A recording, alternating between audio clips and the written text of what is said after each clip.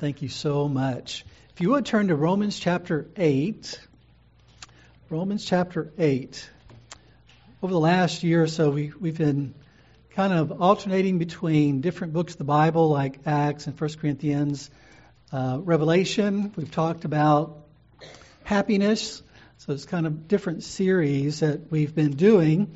And what I'd like to do is, over the next 2 or 3 Sundays, I'd like to wrap up this series that we've started and touched on over the last year on happiness, and then wrap up the series on Revelation, then 1 Corinthians, and then Acts. So we're going to actually stick to one topic or one book and wrap those up as we complete our year this year.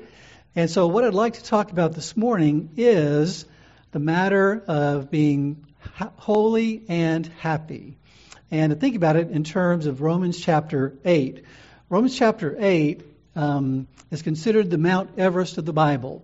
Romans is considered the Himalayas, the greatest mountain range that you'll find, so to speak, in the Bible. And Romans 8 is the highest peak in that mountain range. It contains some wonderful and profound truth.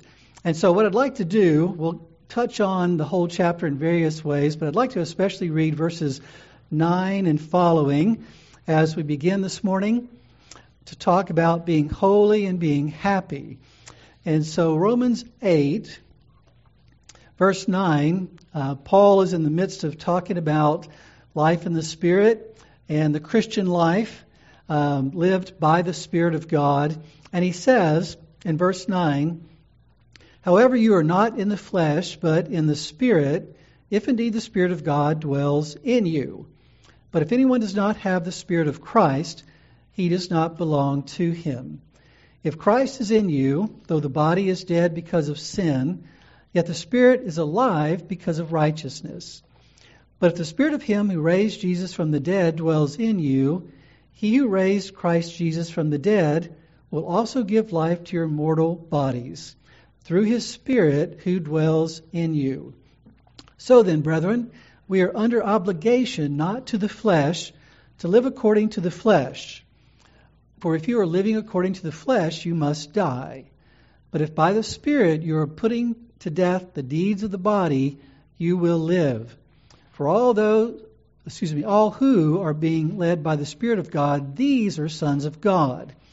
For you have not received a spirit of slavery, leading to fear again, but you have received a spirit of adoption, as sons, by which we cry out, Abba, Father. The Spirit himself testifies with our spirit that we are children of God. And if children, heirs also, heirs of God and fellow heirs with Christ, if indeed we suffer with him, so that we may also be glorified with him." May God bless his word. Let me begin by just asking a few questions for us to think about, things we've touched on in various ways. First of all, what is one thing that all of us in this room have in common? Now, there are different ways we could answer that question. We all have bodies and things like that.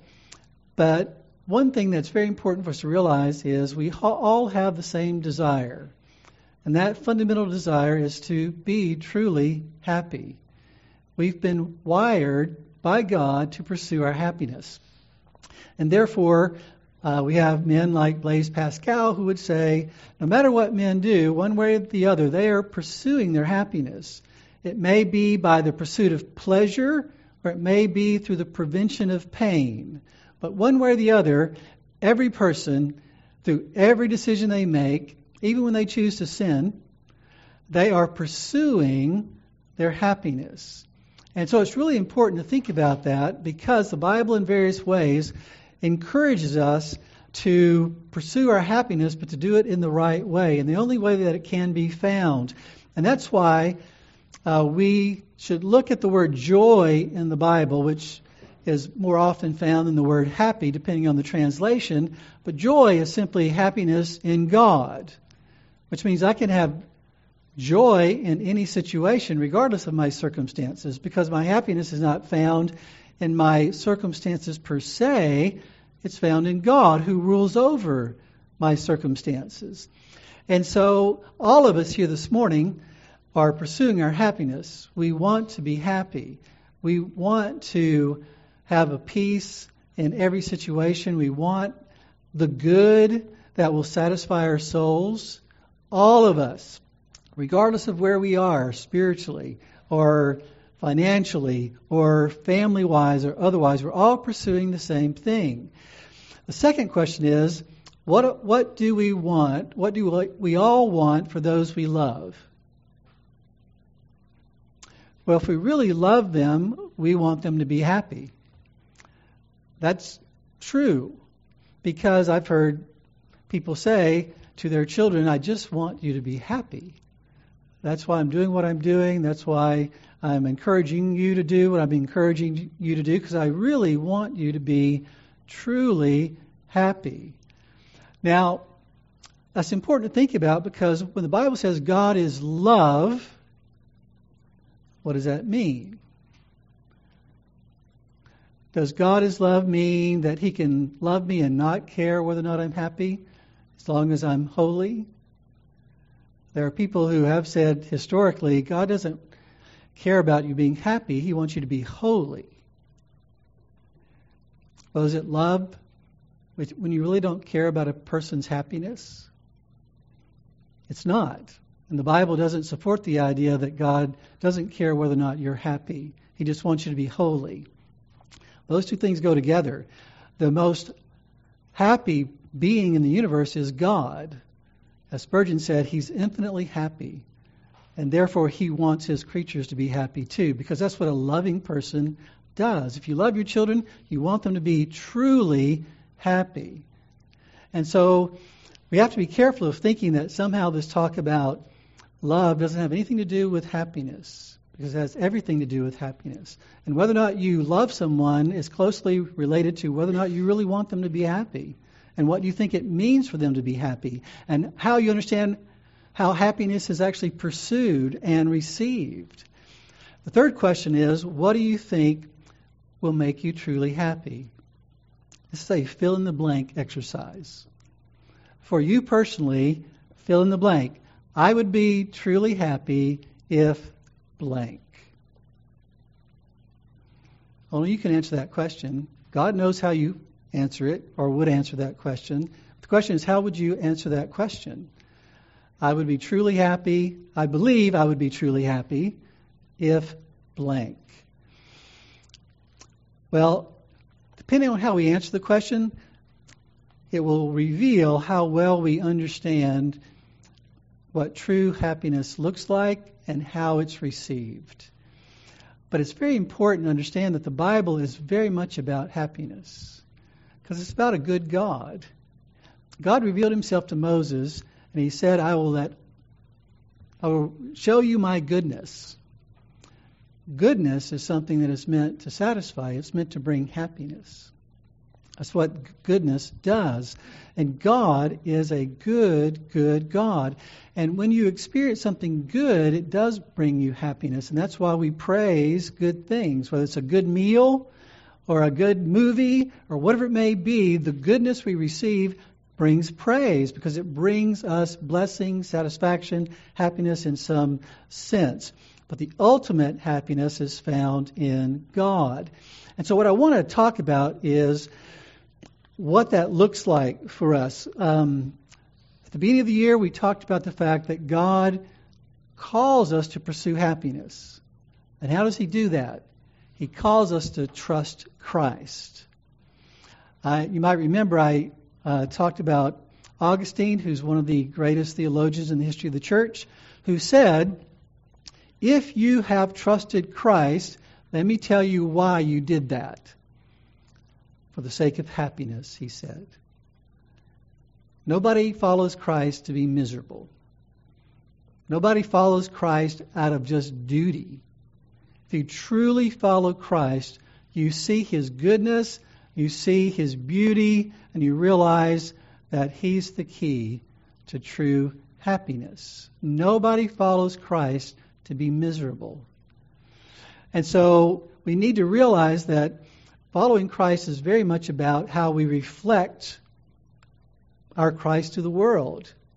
Do we reflect to the world that we follow Christ because there's no one better, no one greater, there's no one that can satisfy me like Christ? Only Christ satisfies.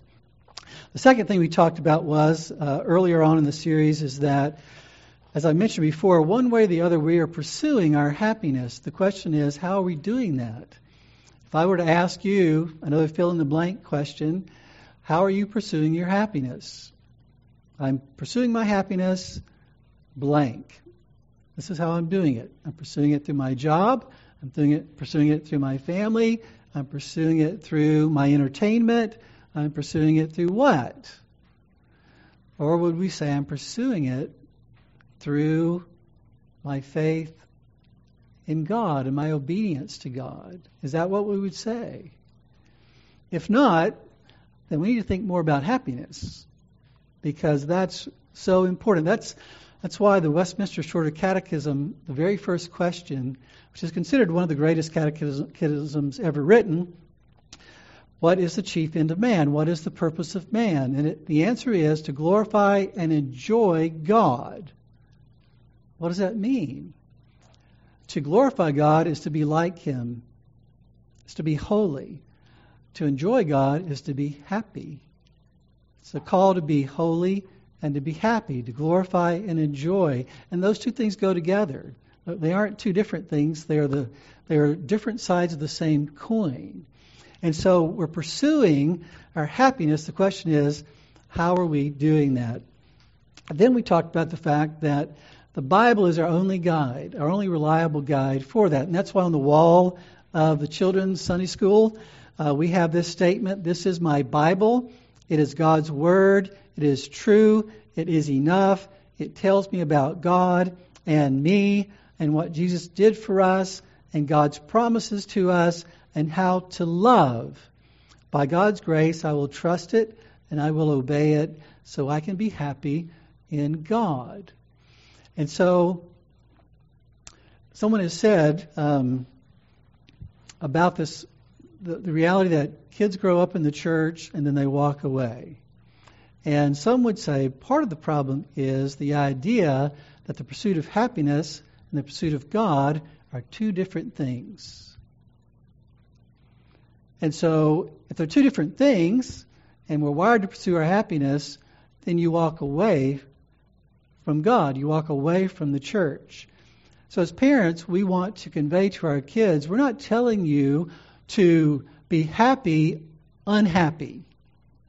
We're telling you that the only way you can pursue your happiness and truly be happy is in God through Jesus.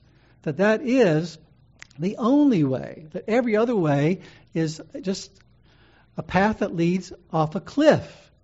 It's an illusion. It's not true. It's not really something that's ever going to satisfy.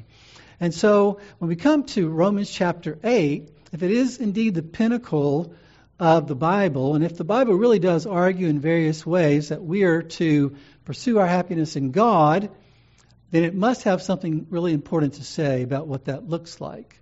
What does it look like to do just that? And so that's why I want to spend some time in Romans chapter 8, because I think it will help us think about what that looks like. There's a reason why I've taken the time to talk about happiness. And I think Spurgeon kind of expresses it well when he says, he preached a sermon out of Deuteronomy 22. And the title of the sermon was, "Happiness, the Privilege and Duty of Christians." Okay? So that's his title. And he says in that message, "What a blessed task is mine to urge my brethren to be happy. How highly favored are you to be exhorted to so delicious a privilege. When happiness becomes a duty, who will not be glad? What a blessed people are they to whom to be delighted is but to obey the divine command, to whom rejoicing in the Lord is an obligation as well as a privilege." So Spurgeon would say, it's my privilege as your pastor, the preacher, to urge you to be happy. to really think hard about what it means to be happy and where you're looking for happiness. And to acknowledge the fact that the good God who created us to be holy and happy. And those two things go together.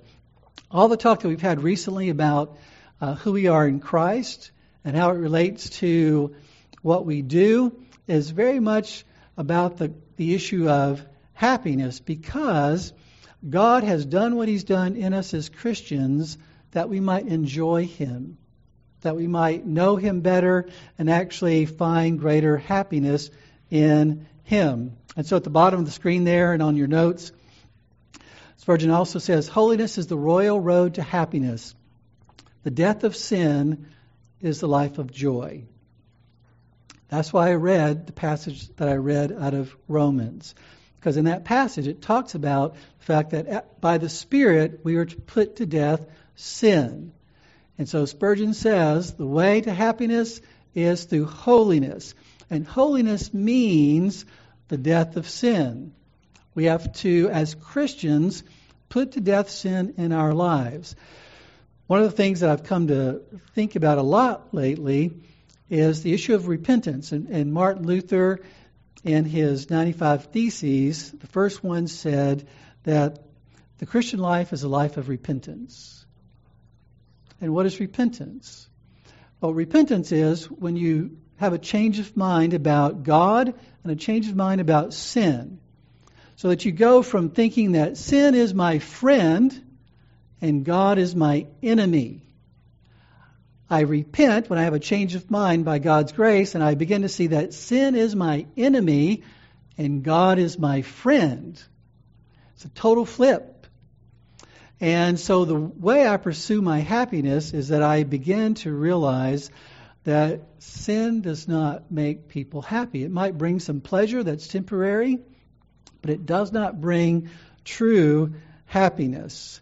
And so when we talk about holiness bringing us happiness, we need to understand that holiness isn't what I was taught when I was growing up. When I was growing up, I was taught that holiness means not doing things.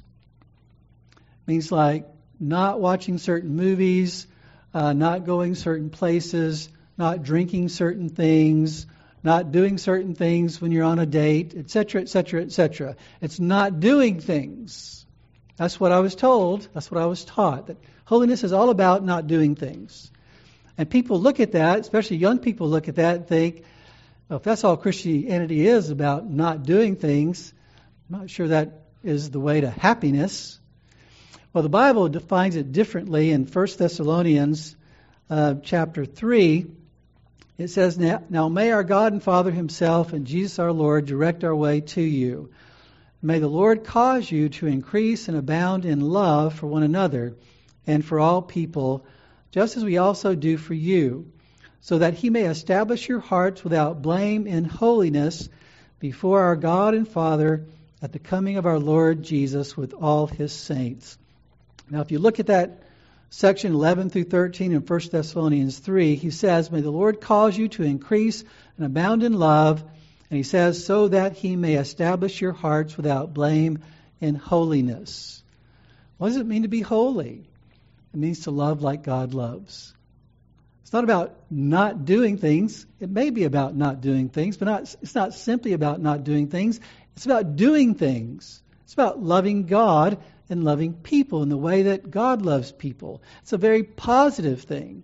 It's about revealing the beauty of Christ by our lives and how we love people.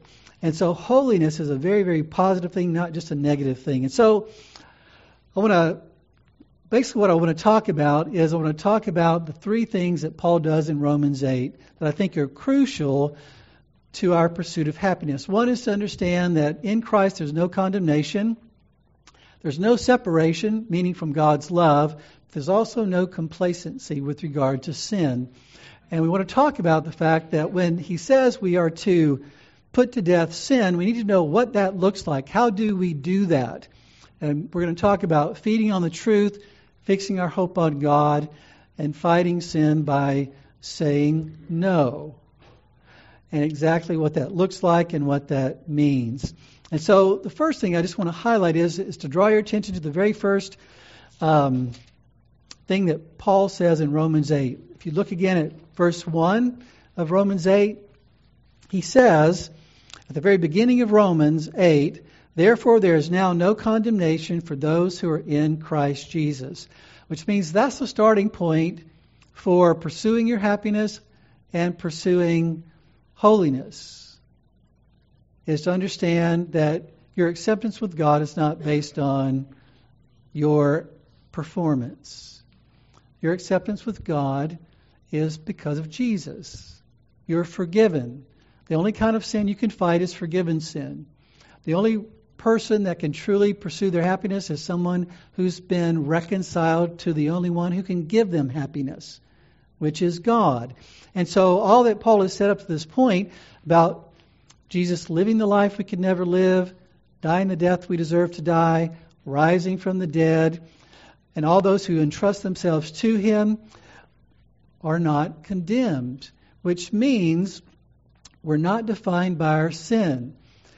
A huge thing for all of us that keeps us from really enjoying greater happiness is how we handle our guilt, what we do with our sin, what we think about the sins we've committed, what we think about the sins that are going to happen today, what we think about the sins that will happen years from now. One of the things that's interesting to me is that you've got David, King David in the Old Testament. I'm reading about David right now in my daily Bible readings. And you read about David, and it's amazing to me how imperfect he was. In all kinds of situations, you find David, as Miss Virgie would say, telling stories. He's lying. And maybe sometimes you could say, well, that lie was justified under certain situations. Other times you might wonder, I'm not so sure if that lie was justified or not. But he doesn't always tell the truth. But the biggest thing about David is that when we get to 1 Samuel 11, when he commits adultery with Bathsheba and he has her husband murdered. And yet the Bible says that God chose David to replace Saul, because it says in 1 Samuel 13:14, the Lord has sought out for himself a man after his own heart. And then it says in Acts 13:22, he raised up David to be their king, concerning whom he also testified, speaking of God, testified and said, I have found David the son of Jesse, a man after my own heart, who will do all my will. Now, is that true or not? Was David a man after God's own heart or not? He committed adultery. He committed murder. But he was a man after God's own heart. How does that fit in with anything that we tend to believe? Well, Paul said back in Romans 7 that he still sinned, but it was not him. It wasn't the true him. Like Rosaria Butterfield said, when we sin as Christians, as believers, as true believers, we sin against our true nature. We don't sin in line with our true nature. David's true nature was a man after God's own heart. That's the reality of every true believer. We have been given a new heart, Ezekiel says. And we have a heart that's after God, a heart that really wants to please God. But do we still sin? Yes. And can true Christians sin in really horrible ways? Yes. But it is contrary to who they truly are. It doesn't mean we should be unconcerned about our sin. It just means we should not let our sin define us. We're defined by our relationship to Christ or our lack of relationship to Christ. We're defined by being reconciled to God or our lack of being reconciled to God. Another interesting person in the Bible to me is Judas. You think about Judas, who was one of the 12. The Bible emphasizes in the Gospels that Judas was one of the 12. Now, what does that mean when it talks about Judas as being one of the 12? He was one of the ones that God commissioned through Jesus, obviously, or Jesus commissioned, to cast out demons, to heal the sick, to preach the gospel. And he did all those things. How do we know he did all those things? Because on the night that Jesus was betrayed, and he said, one of you is going to betray me, they looked around and said, who's he talking about?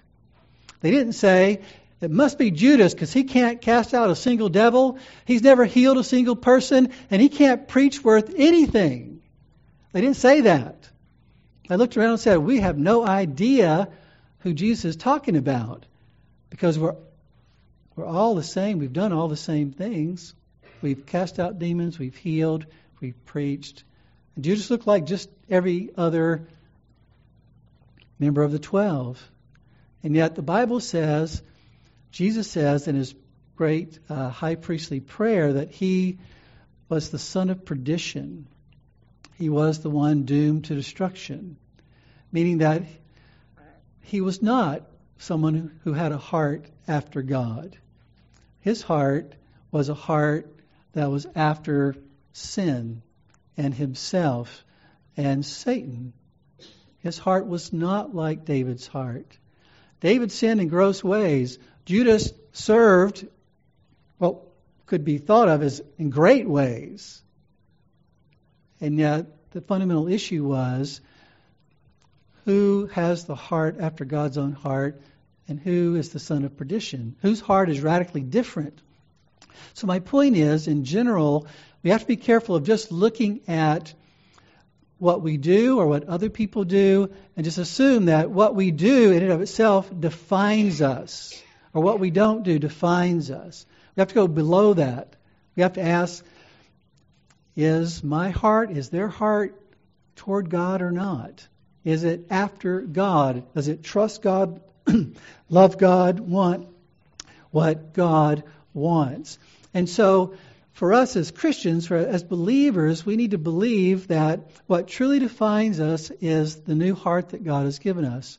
A heart that trusts in Christ, that wants to live to please God even though we fail over and over in so many different ways. But we really want to, and we grieve that we're not better than we are as husbands and fathers, as mothers and wives, as children, as workers, or whatever it may be. We grieve that we don't love like we should.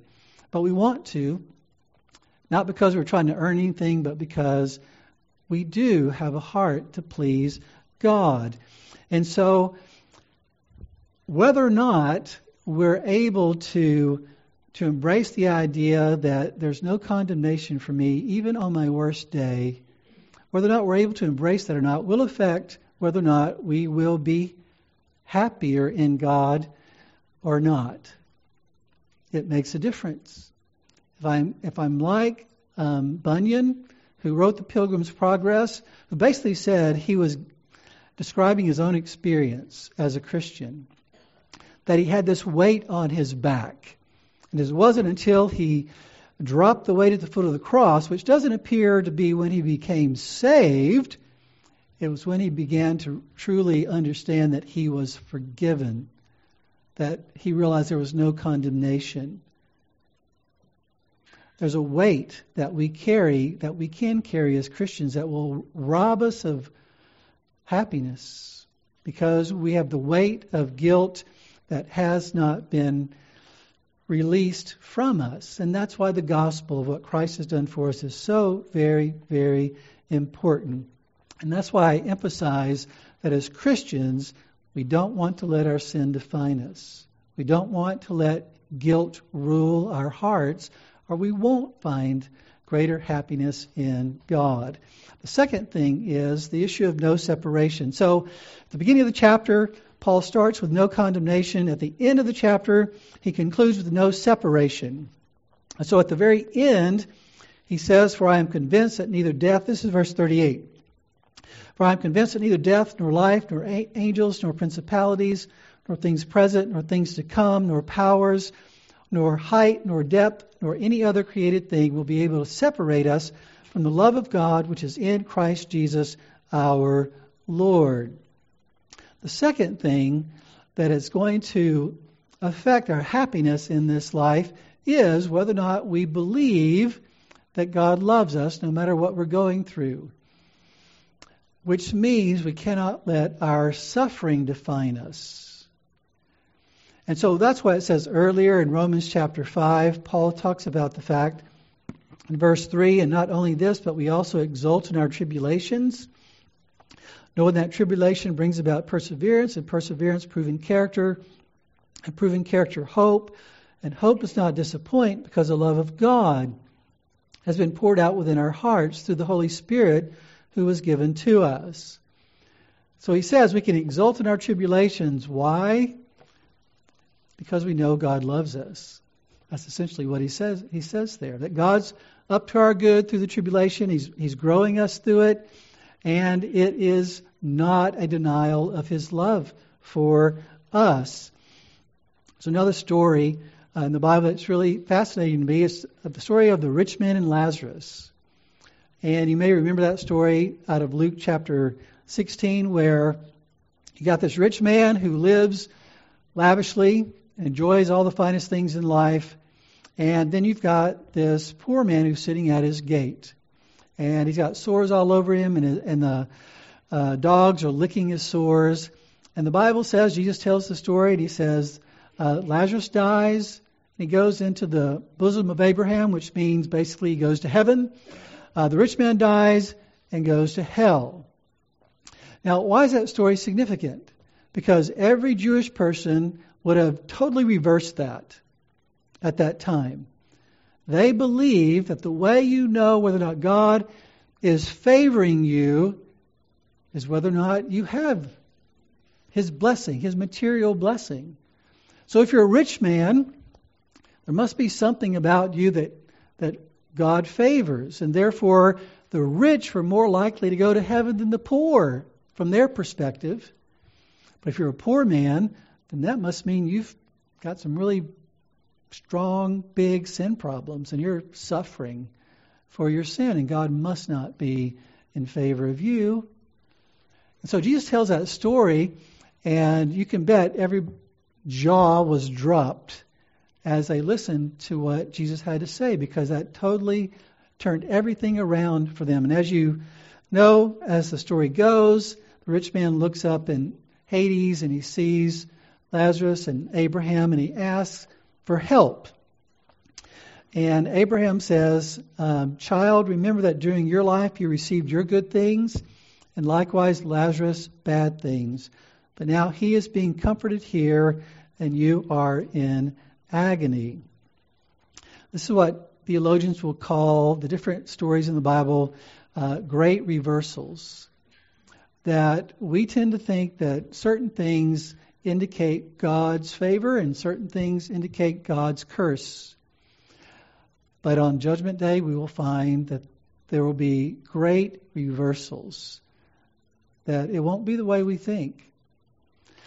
And obviously, the one point of the story, there's many things about the story, but one point of the story is our suffering doesn't define us, nor does our prosperity define us.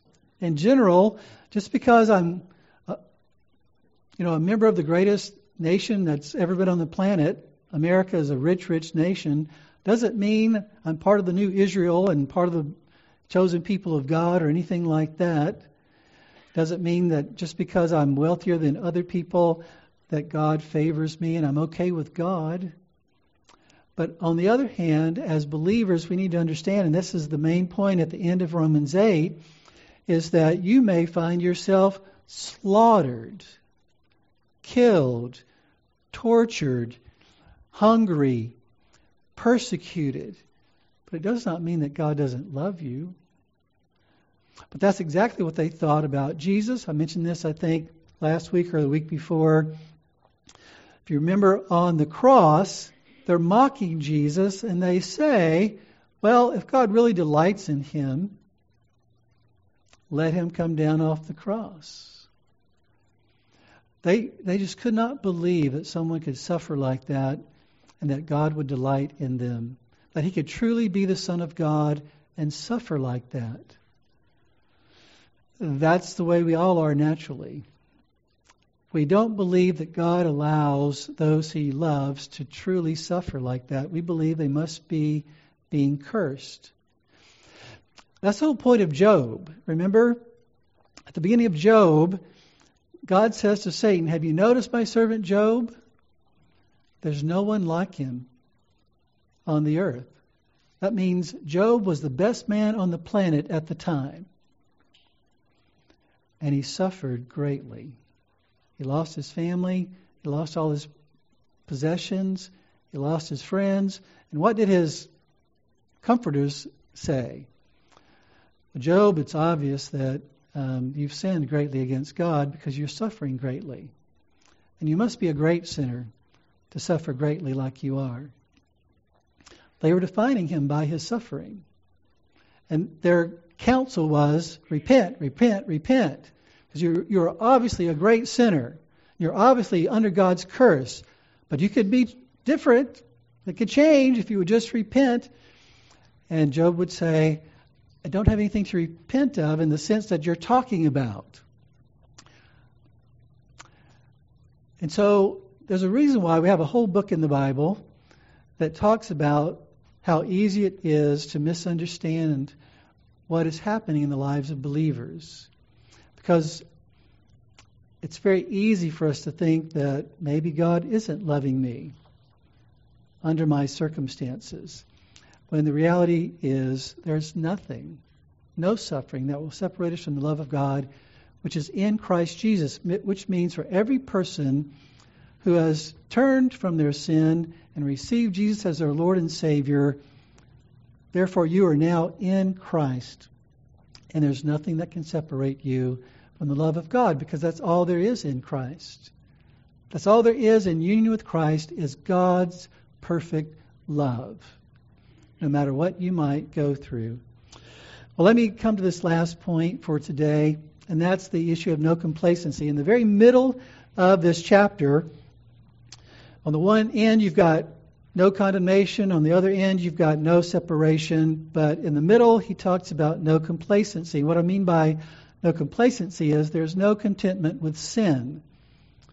I'm not going to be okay with sin, even though I'm not condemned, and even though nothing can separate me from the love of God. I should not conclude that I can live like I want to.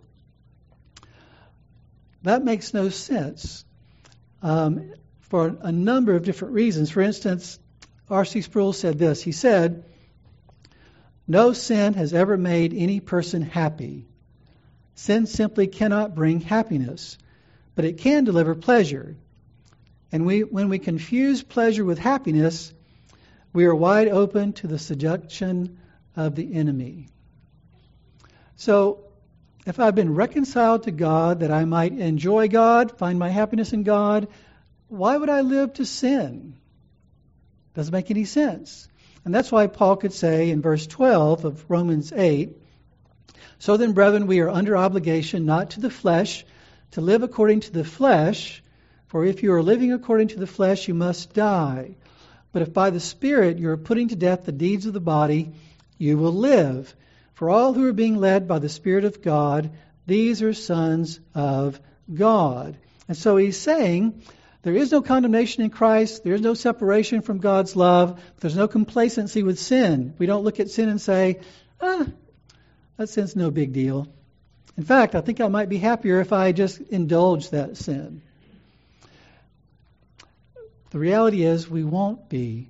We might be temporarily more find pleasure in it, but ultimately it will bring death. The Bible says the wages of sin is death. It's interesting to me, if you go back to Genesis chapter 4, you've got the story of Cain and Abel. Cain and Abel bring offerings to God. And the Bible says God received Abel's offering, but did not have regard for Cain's offering. And it tells us that Cain was not happy about that. Cain was angry about that. And the Lord very graciously comes to Cain. And he says, "Why are you angry? And why is your countenance fallen? If you do well, will not your countenance be lifted up? And if you do not do well, Sin is crouching at the door, and its desires for you, but you must master it. And then it goes on to say, Cain rose up against Abel, his brother, and killed him. Paul could say earlier in Romans chapter 11 that what sin does is it takes good things and it kills us. It takes good commands from God, it takes good desires in our heart, and then it uses it against us to kill us. In this case, you've got the picture of sin crouching, meaning sin is like a lion waiting in the bushes, just waiting for the opportunity to pounce on someone and kill them. And the picture here is God comes to Cain and says, you're angry, and that anger is going to lead to something worse. You need to put to death that anger. Otherwise, it's going to kill your brother. And that's what it did. And so God graciously comes to Cain and warns him that sin is like a lion that's out to kill us and out to kill others, so to speak, through us. And therefore, sin is not ever a small matter because of how it affects us and how it affects other people. And so Paul could say at the beginning of verse 12, we are under obligation. What does that mean? If you read back through Romans 5, 6, 7, he says, you have a new position before God. You've been reconciled to God. He says, you have a new, what does he call it? He calls it you're a new person. He says, you're not the person you used to be. You've been given a new heart. You're not like Judas anymore. You're like King David. You've been given a new heart. So you have a new position before God. You're a new person. And then finally, you have a new power. You have the Holy Spirit in you. You have God in you. And certainly what is impossible for you is not impossible for God. God can put to death that sin. What should Cain have done when God told him sin is crouching at the door and it's waiting to kill you and kill others through you? What was he supposed to do? He was supposed to turn to God and say, have mercy on me and help me. That was the implication of that. The fact that God came to him and said something to him was an invitation. I'm right here. I'm ready to help you. Will you turn to me and ask for help? Or will you just let the lion kill you and kill through you?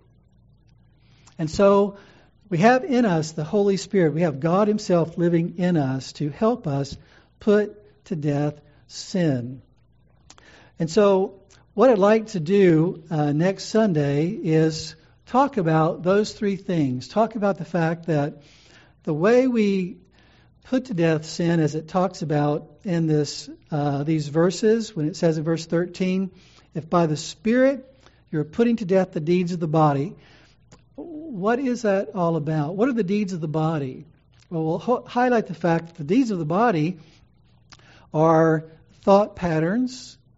My mind is going in certain directions and I'm thinking in certain patterns. It's what I say, what comes out of my mouth. It's what I actually do with my body. Now, Paul is saying those things need to be dealt with. You think about Cain, there were things going on in his heart that were wrong. But God was saying you need to address those wrong desires, those wrong attitudes before they mesh into wrong thought patterns that result in wrong words and wrong deeds. And so we want to talk about how do we address that? How do we fight that? How do we do what the Bible says we should do? How does the Spirit enable us to put to death the deeds of the body? And we'll talk about the need to feed on the right things, to feed on the truth. The truth sets us free. What enslaves us is lies. We need to fix our hope on God. We need to pray and turn to God. Just like Cain should have looked to God and said, God, have mercy on me and deliver me from what is in me. It's the same thing we're supposed to do. We're to turn to God and say, God, deliver me from what is in me. That's why Paul could say the same thing. And then finally, we're to actually say no. Paul could say in Romans 6 that we're not to let sin reign. What does that mean? We're not to let sin reign. That's what it means. It means that we're to say, no, I'm not going to say that. No, I'm not going to do that. No, I'm not going to continue down this path of thinking. I'm going to say no. Now, it takes the Holy Spirit to enable us to have anything behind that. But we have to understand that there is something we are to do that is actually an exercise of faith. And it's an exercise of faith through which the Holy Spirit enables us to put to death the sin in our lives, rather than just being pushed to and fro. We're just like a little boat on the water. We're just being carried along by our thinking and our feelings, carried along by what people say and what people do. And the Bible says, don't let yourself just be carried along by those things. Fight for your happiness. Because as you fight for your happiness, you'll be fighting for other people's happiness. You'll be fighting for the happiness of your spouse. As you fight for your own happiness, you'll be fighting for the happiness of your children. When you fight for your own happiness, you'll be fighting for the happiness of the people at work. When you fight for your own happiness. Because that's how God designed it. And so the issue of sin is very much about whether or not I'm going to truly pursue my happiness in God or not, and whether or not I will truly love God and love others. And so it's my desire, as Spurgeon said, is to gladly preach to you happiness in God, and that all of us are like what Paul describes in Romans 7. We're still fighting sin. We still fail. But that doesn't mean we can't still grow and we can't have greater happiness in God. And that's my heart's desire for you and for myself as well. So let's pray. Father, we just thank you so much for your word. We just pray that you would help us as we think through these things again. We pray that as we wrap up this series on happiness, that you would help us to see that your calls to us to pursue holiness are very much your calls to pursue happiness for ourselves and for those around us. Happiness in you, because that's the only true, lasting kind of happiness. And so please, Father, encourage us, help us, grant us grace to receive your word and more to live in light of it. We thank you and we love you. In Jesus' name, amen.